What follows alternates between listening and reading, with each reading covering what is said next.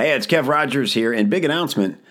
We've got our first live event for Copy Chief coming up in October 9th and 10th. It's Copy Chief Live, the copywriting event of the year. And guess what? John is our keynote speaker. And not only that, but he is going to jam with the band on the second night. So we're finally going to get to hear John rock the house with that guitar strapped around his neck. It's no coincidence that John writes with such rhythm in his copy. You ever notice how John's copy just dances around inside your head as you read it? Well, it's all connected, and John is going to take us backstage in this episode on how he writes with such rhythm and such a lyrical quality. And then we're going to learn it, and then we're going to feel it during his keynote talk and his live jam, October 9th and 10th at Copy Chief Live. If you want to be at the event, don't miss out. There's only a few tickets left. Go to copychief.live/Carlton. Copychief.live/Carlton. Buy through that link, and we'll know that you're a fan of this show, and we'll have something special for you at the event. Hope to see you there. And right now, enjoy a brand new, fresh episode of Psych Insights for Modern Marketers.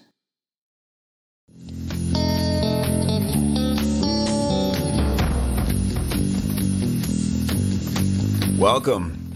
You're about to be ushered past the velvet rope and into a world of hyper-effective salesmanship that's understood and used only by the world's most notoriously rich and successful marketers. We're taking a journey deep inside the human brain, past the surface clutter, and into the psychological insights to answer the one crucial question: what makes people buy? I'm your host, Kevin Rogers, along with the most ripped off and respected copywriter alive, John Carlton. And this is Psych Insights for Modern Marketers. And welcome back to Psych Insights for Modern Marketers. It's Kev Rogers here with my man, the partner. That's going to be your new moniker, the partner. It's John Carlton. What's up, John? Hey, just got back from a 2-day golf vacation. I'm relaxed, sunburned, and not ready to go back to work yet. But what the hell? What the hell? This isn't really like work anyway. This is rapid. It's really not. How was the golf? Started out bad, and then, to my surprise, it got worse. No. And just, it's an awful game. It's a horrible game. Who was it? I think Winston Churchill said, golf is a good walk ruined. Right. But I like the game, and I have some good friends, so it's an excuse to be outside for 4 or 5 hours and get sunburned. So yeah, beautiful, cool, man. Of course, you can do that just walking down the street in Florida, right? Oh yeah, we try to avoid sunburn. You just can't go out. You see people burst into flames sometimes, like spontaneous combustion. Yeah, older folks will just go. That was it. There goes another one. Another empty bench. Yeah, you find the beagle out back eating something with burnt ashes. Oh, God. Was that grandma next door? Charred flesh. Stop eating charred flesh. Right. Fun episode today. We're going to talk about rhythm and copywriting. And we're going to also talk about this idea, this concept I've been obsessing on lately about, all of you all the time.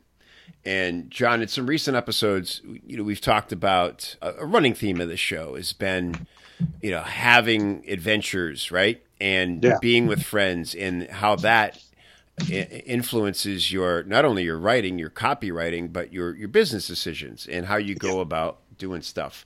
And so I have a live event coming up, Copy Chief Live, my first big live event. You've been kind enough to come be a featured speaker.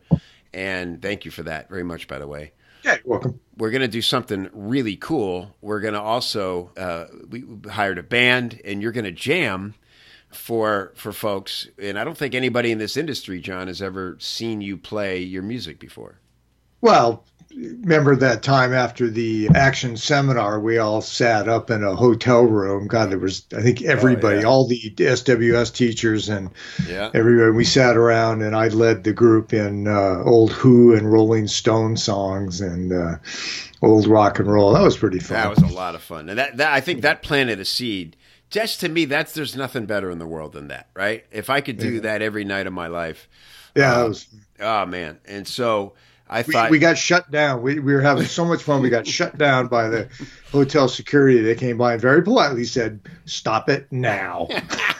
Nah, we're not gonna. This is one of those times where you go, don't the other people who were disturbing have any idea how special this is right now? Bastard, you can sleep when you're dead.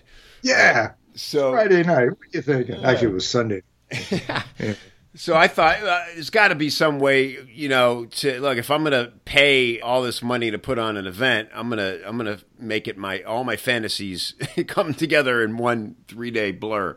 So we're going to get to hear you jam. But the other cool aspect to that is that, as I say in the video for the event, that the reason you write the way you write, John, is because of the music, right? If you weren't a guitar player and you didn't obsess on music the way you do, and if you didn't have all those years playing in bar bands, I don't think your writing would sound or feel the same.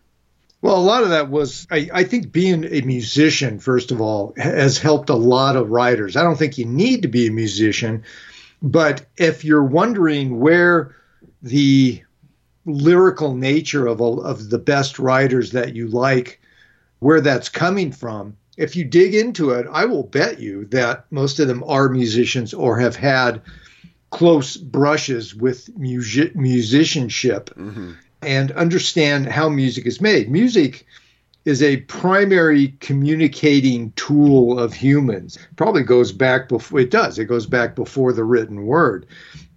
So a lot of it was, I think music was a way to memorize things that you needed to know. So there were like work songs, or there were songs expressing morals for kids, kind of like, Ring Around the Rosie, which is all about the Black Death, but that's probably not a good example. But Black Plague, yeah.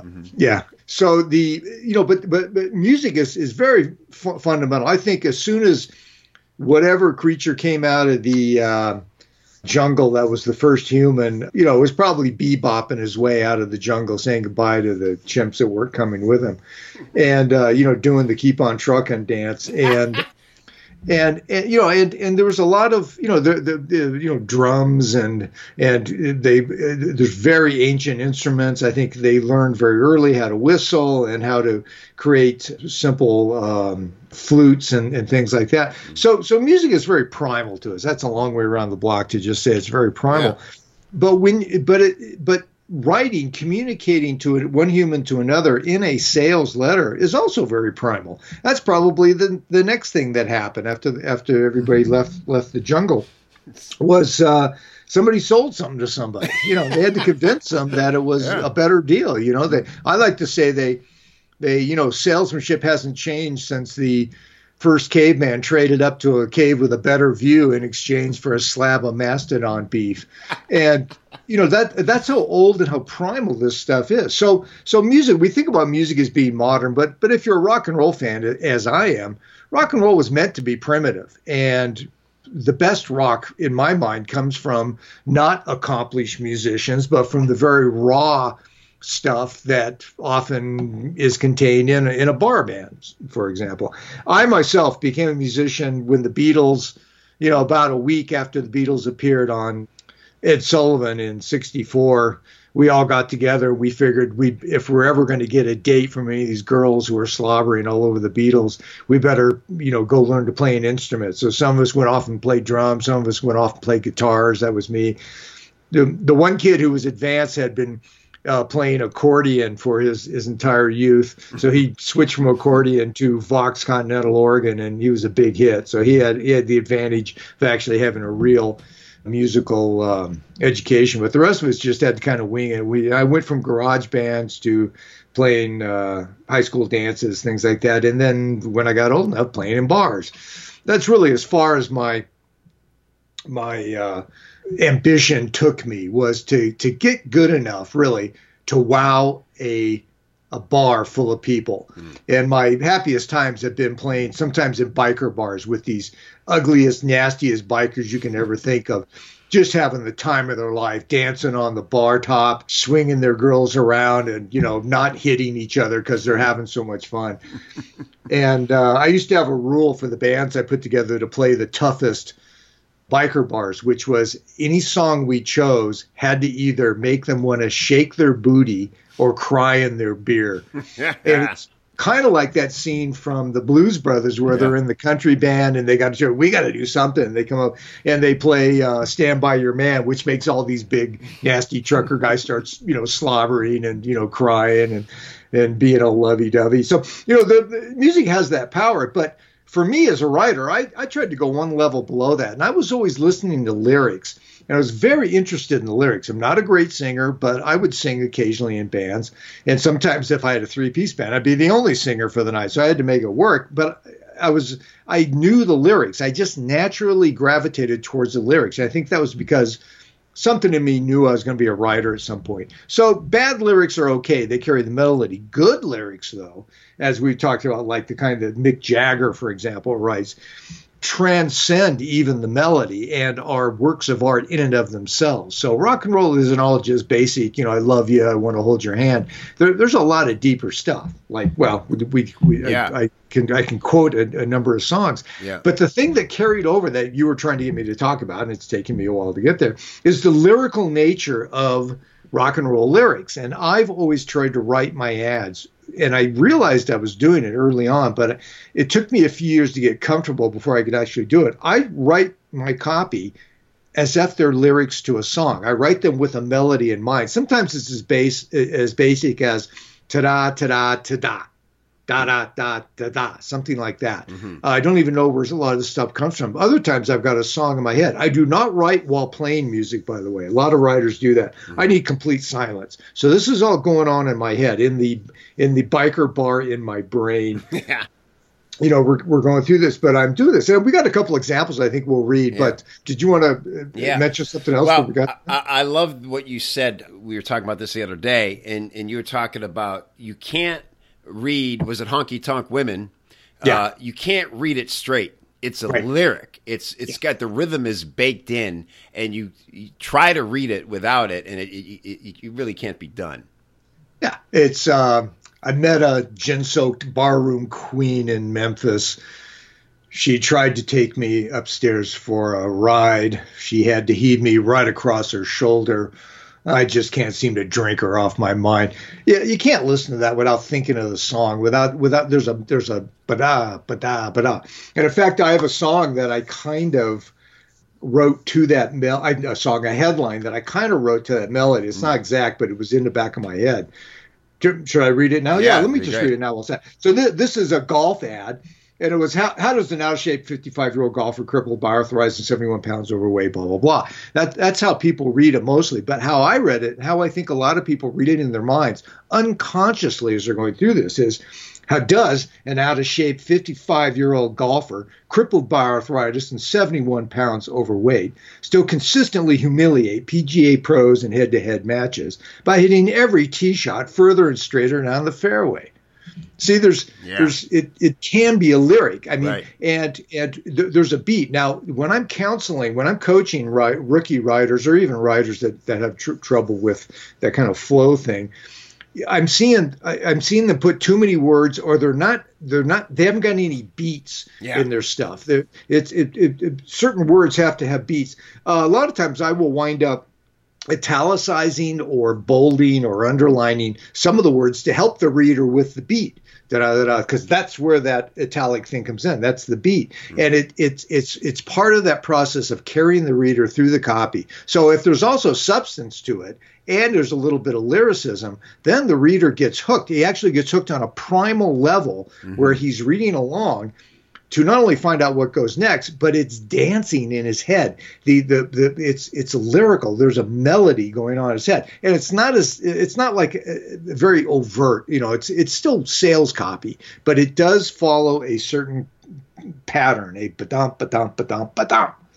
And I'd like to keep that, and I'll change that all through. I mean, I've got hundreds of those kind of beats in my head, but I think the first breakthrough for a lot of writers is to realize that your sentences have to dance. There should be some rhythm there going on. And if you have too many words in there, or you're going off, or you're trying to make the sentence too long or it's too clunky, that's why I throw in very short sentences. I love having 1 or 2 word sentences thrown in the middle of a longer sentence, because it doesn't break things up. What it does is it punctuates things. It helps with the melodic nature of the copy. We have other stuff we can read here. Was there anything else you wanted to give in? No, I just love it. It just ties all back to what you said about this being a really baked in part of our human structure, right? What we respond to. Like you said, before we could talk, we were banging out rhythms to send warnings, to tell stories, to conduct hunts. Wow, say that carefully. And, so I think it's strange to me when I read writing that doesn't have sort of a lyrical flow. And I think for you and I, and like you said, you don't have to be a musician, but you can tell when a writer doesn't love music, or just music isn't a part of them. There are certain people, always bizarre to me, who just, they don't care about music. They don't like it. I don't know, whatever. I could tell you to leave it. I'm like, what? Yeah. It's the lifeblood. But something about the way their brains developed or whatever, it just doesn't resonate with them. But I think it does.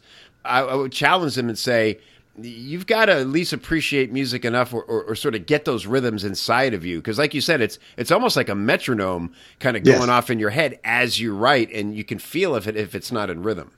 It's got to be the same with you with doing stand-up. When you're working in your workshop and you come up with a line, how often is that the line you end up with? I mean, when you go back and you start to edit and you say, okay, I got the funny down, or I got the thing down where at least I'm getting the point across, then you want to craft it so it kind of sings, right? Not that you're going to sing it out, right, but that you can tell a joke badly. You say, oh, I told that wrong. It was right. That's because the punchline or the setup was probably originally constructed when you heard it and liked it so much in a very careful manner, where the words came in the right order, where it kind of danced and it bebopped its way. And then often the punchline is often pause, and then 2 words that just send you to the floor laughing, holding your gut. Right. Yes, it's right, exactly right. And you're sort of lulling. You're instructing the crowd with your rhythm. Now, that doesn't mean that you're setting up a predictable rhythm. I do know comics who do that, right? They really rely on this almost hypnotic effect to their material to sort of cue the audience when to laugh. And frankly, it doesn't last. It can't hold up for like 30 or 45 minutes, because if this, like you said, if the substance isn't there, the audience will tire of it. It takes that combination of substance, moving the story forward, and that lyrical rhythm to keep people really engaged. When you get all those 3 things working together, man, it's lights out. People can't resist. Yes. Exactly. I love your nickel letter, John. Everybody knows that's my favorite. Why don't you read that paragraph you liked so much, and then I will skip down and I'll read another one. Let's see if you naturally pick up the rhythm that I was saying. But read it in your radio voice. Just okay. So I just really grabbed this at random, but also pay attention to how the story's moving forward here. So the subhead is, these sick jerks actually enjoy hurting and humiliating people.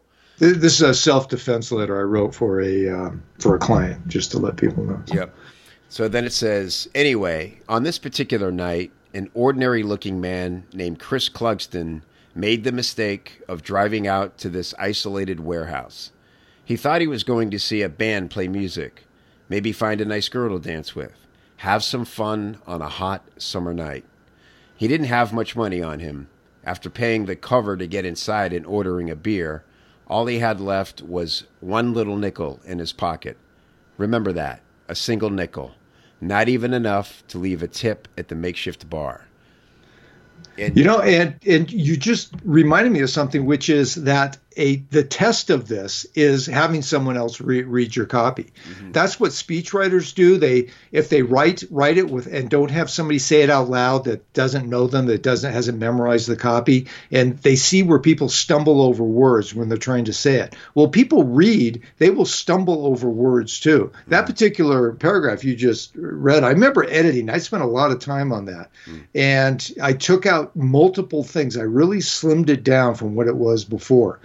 and made it very tight. And that tightness of it, and there's still some adjectives in there, and there's a lot of active power verbs, but it's stripped down. Yeah. Well, I can imagine you did spend a lot of time on this exact paragraph because it's the crux of this turning point in the story. And what I love about that, even just this paragraph of copy, is this guy is so alone. And by the way, if they could, maybe we'll paste this up so people can see. You did exactly what you said earlier. It's italicized where it says "one little nickel." And you think like that could be a title of a song. One little nickel. I mean, you can hear it, right? And it's not one tiny nickel. It's one little nickel for a reason. It's got that, And again, so I don't know if you thought it probably through to that degree. It's just that so much of this is instinctive when you're conscious of writing in a lyrical way. Yeah, I when I'm editing, and all this stuff happens in editing. And that's why we talk about writing. Good writing is rewriting, going back and reading it. And when I read it, I don't read it out loud, but I do read it. I guess the clunkers, the bad words, the misshapen sentences, the lack of any rhythm kind of pops out at me, but not in those terms. It's just, that's wrong. That doesn't sound right to me. And I'm always trying to craft it, but I'm not crafting it to the idea of the beat. That is internal, and that is almost unconscious. When it comes out, it is that way. And yes, it is definitely from playing music. So for someone who doesn't play an instrument, I've often said, just go take some music lessons. Get yourself a keyboard, have a teacher come in, and don't try to learn really hard stuff. Just say, I want to know 3 tunes that I can sit down on any piano anywhere and play, like one piece from Beethoven and one little honky tonk thing and one lick from a rock and roll song or something. Just something you can play so you can get the idea of what's going on with those funny looking black and white keys on this keyboard and what it sounds like. It'll wake up another part of your head, especially if you start sitting down at keyboards and understanding where the next, hit a note, and then what next note do you want to hit, and what does that do? There are emotional connections to notes you hit. If you hit half a step up, that's that actually has a kind of a feel to it. If you hit a minor note next to whatever first note you hit, and you don't even need to know the names of these, but there's a reason why people play in minor keys as opposed to major keys. Why major sevenths are used is because of the emotional value inside of those chords, or the nature of the way the music is. Minor is very sad, or it's very contemplative. It's not a dirge exactly, but there's a sense of it not being happy and peppy. Yeah. And if you want to do that, it's all major stuff. So just knowing that simple thing, you can write in a minor key or in a major key. You can actually start to think about the lyrical nature, not just writing it like a pop song, but writing it like someone speaking at a funeral, for example, or someone speaking at a wedding, or someone speaking sternly to someone. I mean, there's all kinds of these little musical things that go into all this. So I don't think we can teach anybody how to do this right now, doing it this way. We can only point out that grab a letter by Paris Lampropoulos. Did I pronounce that right? Lampropoulos. Close. Lampropoulos. I always call him the Greek. So, but grab a piece by Paris, by Clayton Makepeace, by David Deutsch, any of the top writers. Grab a handful of stuff that Kevin's written, and look at it and think about how. If a line or a paragraph really sings to you, what kind of beat were they using there? How was that played out? And that's the key. That's all I had, was just enough of an idea that there was something to the idea of having music involved in writing, and then taking it that way. I wasn't taught that. I never read that anywhere else, although I'm sure I'm not the first one to notice the lyrical nature of good stuff. Certainly poetry, depends on rhythm, but people get caught up. You read some Shakespeare. It's not like, there was a young girl from Dublin. It's not that kind of poetry.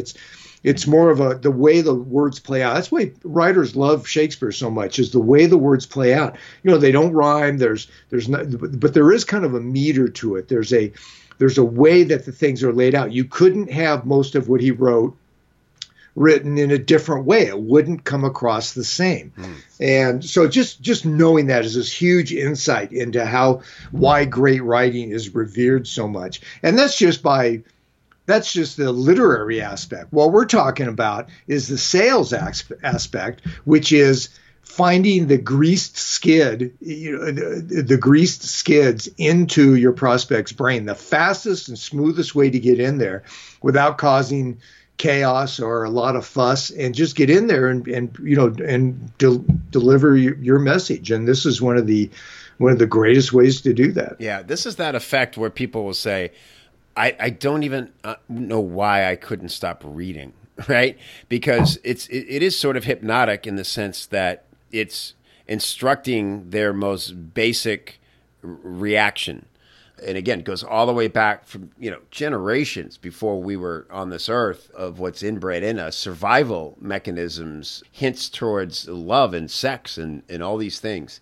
I want to read another piece of the Nickel letter because this is even more lyrical. And again, just so all three elements going on here, moving the story forward, increasing the drama and that lyrical content. So then we get down to after this fight is about to go down, and it says, well, what would you have done? In your heart, you run the risk every day of being in the same situation, cornered by punks who want to do you and your family too, if they're nearby, serious harm. It's not even connected to robbery anymore. They don't want your nickel. They want the thrill of stomping your face into hamburger.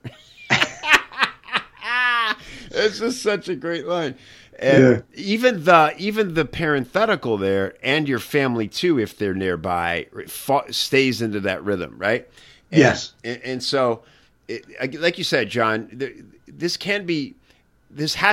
way to teach this is to point it out, is to make people conscious of it. And so, like John said, you read all of John's stuff, Clayton stuff, Paris, Deutsch, the greats, and you go, that is one thing, no matter how different the subject matter might be or even how the piece did, they'll all have that lyrical quality. And it's no coincidence that all those people play music.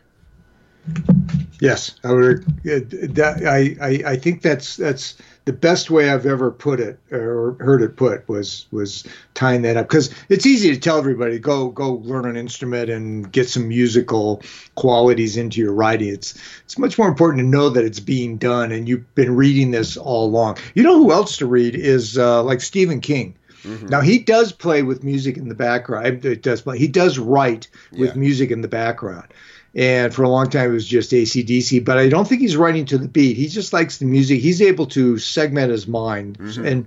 And there are some writers who are able to write with music. I need complete silence. There's probably two basic camps of writers: those who need complete silence and those who don't care if bombs are going off next to them. They're going to get it. Halbert used to write some of his best stuff on a back of an envelope on his knee in the middle of an airport while they're boarding his plane. So I don't know how he's able to do that. So what was I saying? I forgot just about how pointing it out and being conscious of it. Yeah. So that's not a good segue, but we should talk about that, being you type of thing. Should work into that. Yeah, that's how this all ties together, is that in the reason I wanted to do incorporate music, and particularly having you, Paris has agreed to play a song or two. Who knows who else would show up and be on stage. I know that Jeremy Hunsaker, who was one step away from becoming the new singer of Journey before he had a horrible accident with his voice in a wayward fog machine, smoke machine. Yeah, terrible, tragic story. But who knows? He's probably happier for not having to be on the road the rest of his life. But Angie Coley sings with the band. The point is, all these people are writers, and I'll do stand-up at the same show, because what I premise is I want you to see it, learn it, and then feel it. because it's not just about observing what I do, what John does, but I want to show you in sort of black and white. Here is how I infuse my copywriting with comedic formulas. So I could show it to you. But then if you see me on stage performing stand-up, you'll see that I'm sort of this exaggerated version of myself. And then you'll be laughing and you'll feel it. And the point is, like, that's why you do it, because that's when you can get an emotional reaction from your reader. John, we've just read you some of these things that have such emotional impact. And when you see John up there, how does his face look while he's playing? Like, just his whole slack jawed, nearly drooling. By the third song, you're barely conscious, but I'm only going to do half of it. But here's the thing, and it's again not just for you to be in awe of. Look at these. I want you to come away from this event going, man, what's that thing that I do? Maybe I need to pick up that guitar again, or maybe there's some hobby or something that you left behind because you got too busy with your writing or your business. And my message is that you've got to make time for that. You've got to incorporate it into your life. You've got to wake up that part of your brain. John, since I went through that journey last fall and, to do the show in January, which we've talked about quite a bit, I'm just not the same person anymore. It's truly, it is. I feel complete again. I had no idea that this part of me had gone dormant. And I only realize now that I feel full again that I was sort of half there for a long time. And I did well. I managed. But, man, I tell you, when you wake up this other thing, it excites parts of your brain that you didn't even know were asleep. I think it's part of the entrepreneurial journey to leave a part of you behind. It's almost built into the script that you're going to leave. You enter the journey with too much luggage. Just like a lot of packs, and you're literally walking down the yellow brick road with Dorothy, and you got a big backpack on, you got a valise you're carrying in one hand and a sack full of stuff in another, and you're pushing a little cart with some other stuff, and you start losing stuff and you trim stuff down. And it's better to work, especially in the early years of any entrepreneurial activity, as stripped down as you can. It's very hard to keep a lot of things going. You really got to focus on the job. It's going to take a lot of your time. Yeah. But some of the packs we put down weren't meant to be put down and lost. I think you put them down, you bury them, you mark them, and you come back and you get them later. And that would be like what you did with stand up. When I was playing all through high school and all through college, and kind of stopped playing music after college and just let it go dormant, and went after my writing career and did that for many years. But one of the first things I did when I took a hiatus from my writing career is first I wrote one really bad novel just to say I wrote one before I was 40, but that was part of it. It was writing some fiction. Hadn't written any fiction in 10 years. But the next thing was I went to an open mic night and I played 3 songs and I met some musicians, and then I started going on. Before I knew it, I was asked to be, I was sitting in with bands, and then I actually formed my own band for a while. So the mid 90s was all in my 40s, was all about me getting back in touch with that thing. That pack I'd put away, 15 years prior, where I'd still played guitar a little bit, but only privately and never publicly, and certainly wasn't in a band. So I went back and I did that. Now for other people, people looking at me might call that a midlife crisis, and I call it a midlife crisis. But I've had about 5 midlife crises in my life. They started in my 20s and went all the way through, and I had one just recently. I've enjoyed the hell out of every single one because I know they're coming. I prepare for them, and I don't try to make it any bigger of a deal than it is. And for me, it was, I needed to play music. It was like, why am I ignoring this? Why am I stomping the neck of this, this internal John who wants to play guitar and wants to do it in a bar band in front of a bunch of drunk bikers? What's wrong with that? If you're able to pull it off. And for you, it was getting back on stage in front of a crowd of drunks who are going to laugh at your material. For somebody who's surfing, I don't know. I don't want anybody to go out and get hurt and take up competitive skiing again because they tried it once when they were 16. But a lot of the guys a lot of the marketers, Frank Kern, Jason Moffat, those guys, they're all surfers, hardcore surfers. Yeah, Schramko. Neil Strauss, Schramko, James Schramko.